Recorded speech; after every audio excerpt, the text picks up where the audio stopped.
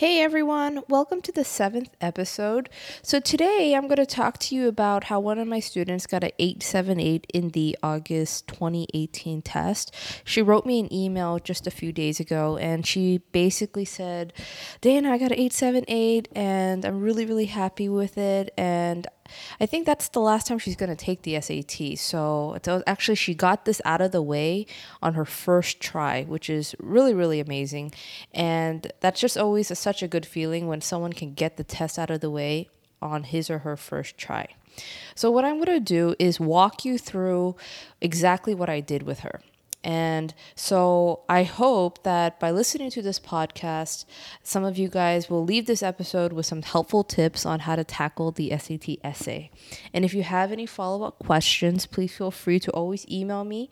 My email address is diana@mymprep.com.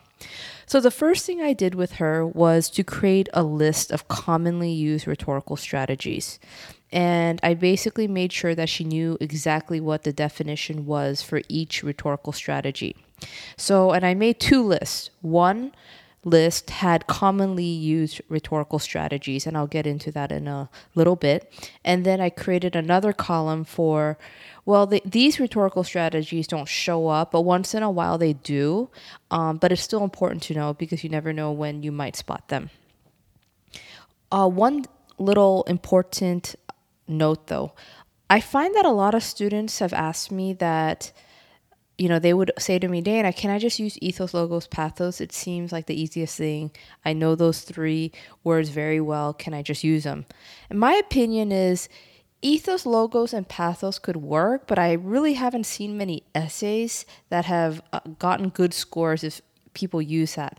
My thinking is if so many people resort to ethos, logos, and pathos, I just feel like those essays kind of look the same in the grader's eyes, so they probably won't get a good score if you just use that, unless one can execute that really well. But generally, I haven't seen people get good scores by using just ethos, logos, and pathos. But anyway, back to my original point, which was the commonly used rhetorical strategies. And some of the common ones that I basically see are the use of the pronoun we or us, precedent, counter-argument, data and statistics, appeal to patriotism. These are just a few, but these might sound pretty familiar to you guys.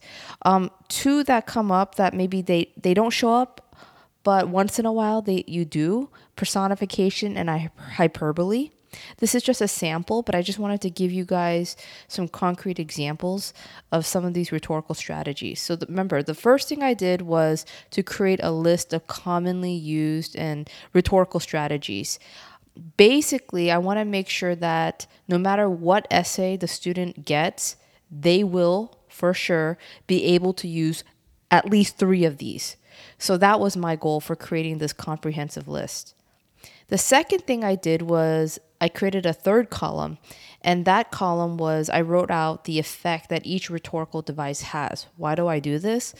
So the SAT, if you look at the rubric, it has 3 categories that they use to score the students: reading, analysis, and writing. Generally, my students who come to me, they find analysis to be the hardest.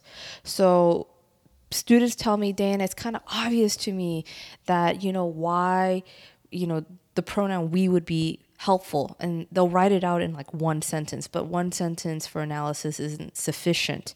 So what I've done is I basically listed out for them common effects that you can easily adapt to any essay should they want to, and also gives them a good idea of what they're looking for, and they could always modify it accordingly.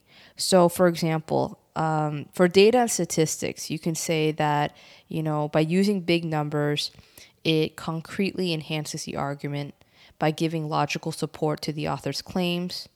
Therefore, it makes the reader feel more inclined to side with the author's views. It also offers credibility, and it assures the reader that the argument is valid. For data and statistics, you can also say that by providing numbers, it provides concrete evidence that's really difficult to refute. So it helps the reader draw helpful conclusions about the issue. So by listing those out, students generally find that very helpful. And that should really help with the analysis section, because at the end of the day, the graders are looking for insightful analysis and a well-considered evaluation of the rhetorical strategy at play. So going into this test with a go-to plan or a backup plan is always, always helpful. Because when you plan it out, you have time to think. And in this test, you're only given 50 minutes. And most of the time, you're going to be writing. So I'm going to talk about how to budget your time later, but you really only have about 8 to 10 minutes to plan out your essay. So you really don't have time to really think it through. So at home, when you're studying for this test, it's the best time to plan it all out. Now, another requirement for a great score is writing. And I'm pulling up the rubric in front of me. And the rubric basically states a student should demonstrate a highly effective use and command of language and use a wide variety of sentence structures, just to name a few. There's a few other things in there, but to me, those are the two that really, really stand out. And what the first part means is they want elevated vocabulary. And here's how to remedy this.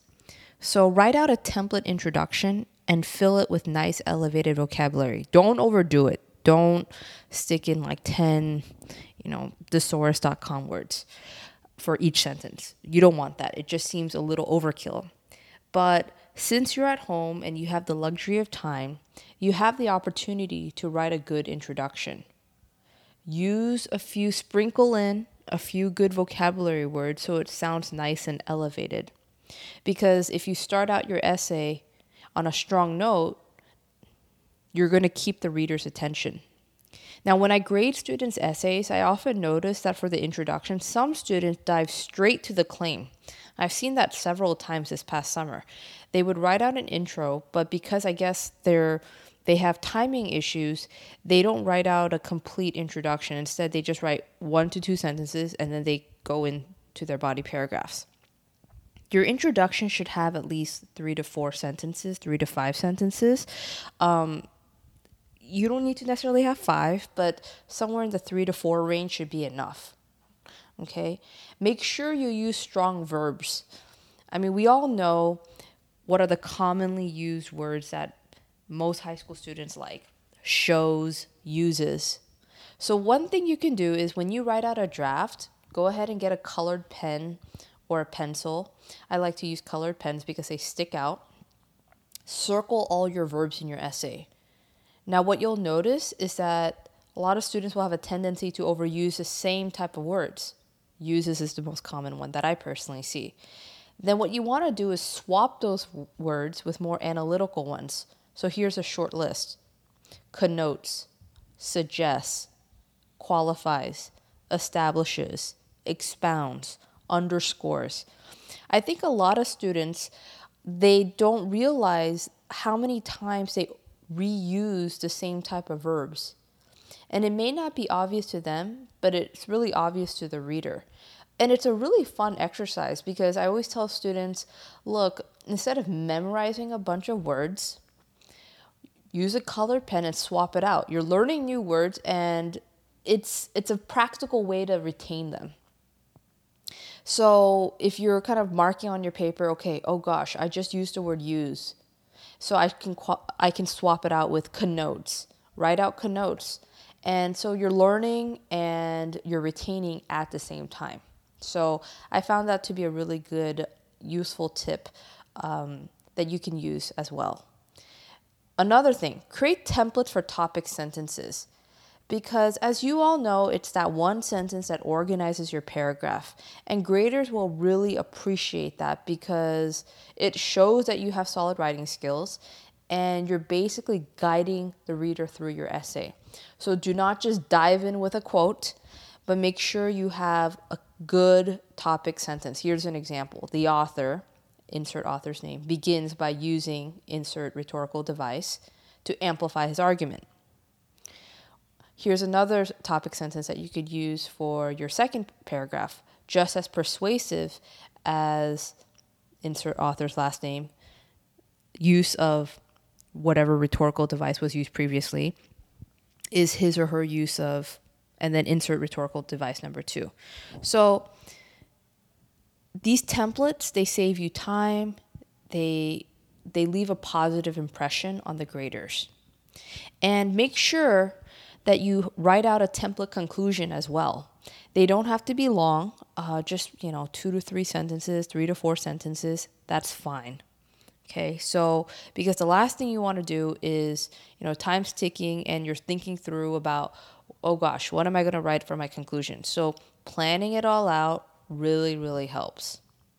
Now, I talked about the budget.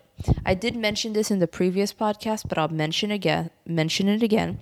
You have 50 minutes. So personally, I would plan it out this way, and you can modify it according to what your personal needs are.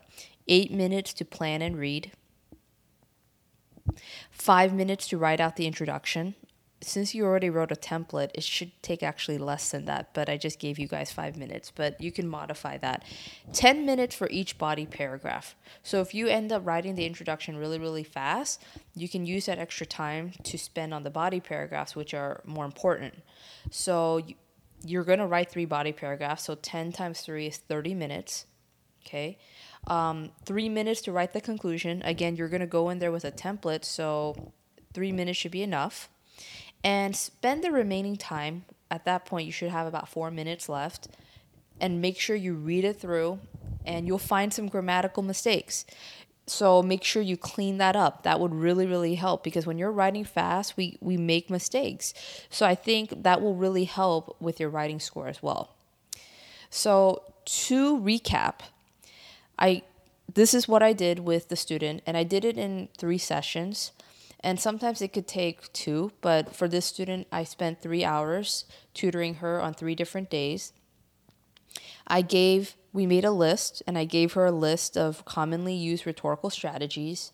I made sure that she knew the definition for each. I also created another column, and I wrote out the effect that each rhetorical device has. And that's really geared for students who maybe do not feel comfortable with analysis and they feel like they can't write more than 1 sentence. The third thing I did was I basically gave them some writing strategies. So, swap out really nice, overly used verbs with more analytical ones. Insert elevated vocabulary in the introduction and in the conclusion. And then I also gave her a budget to how to plan out her essay, how much time she should spend. And I feel like you always want to make sure that you spend a few minutes just proofreading your essay, because there will always be mistakes. So I hope you found this podcast helpful. I will come back next week for another episode. And if you have any suggestions on what you would like me to talk about, I'll be happy to address it. You can always email me at diana@mymprep.com. See you next time.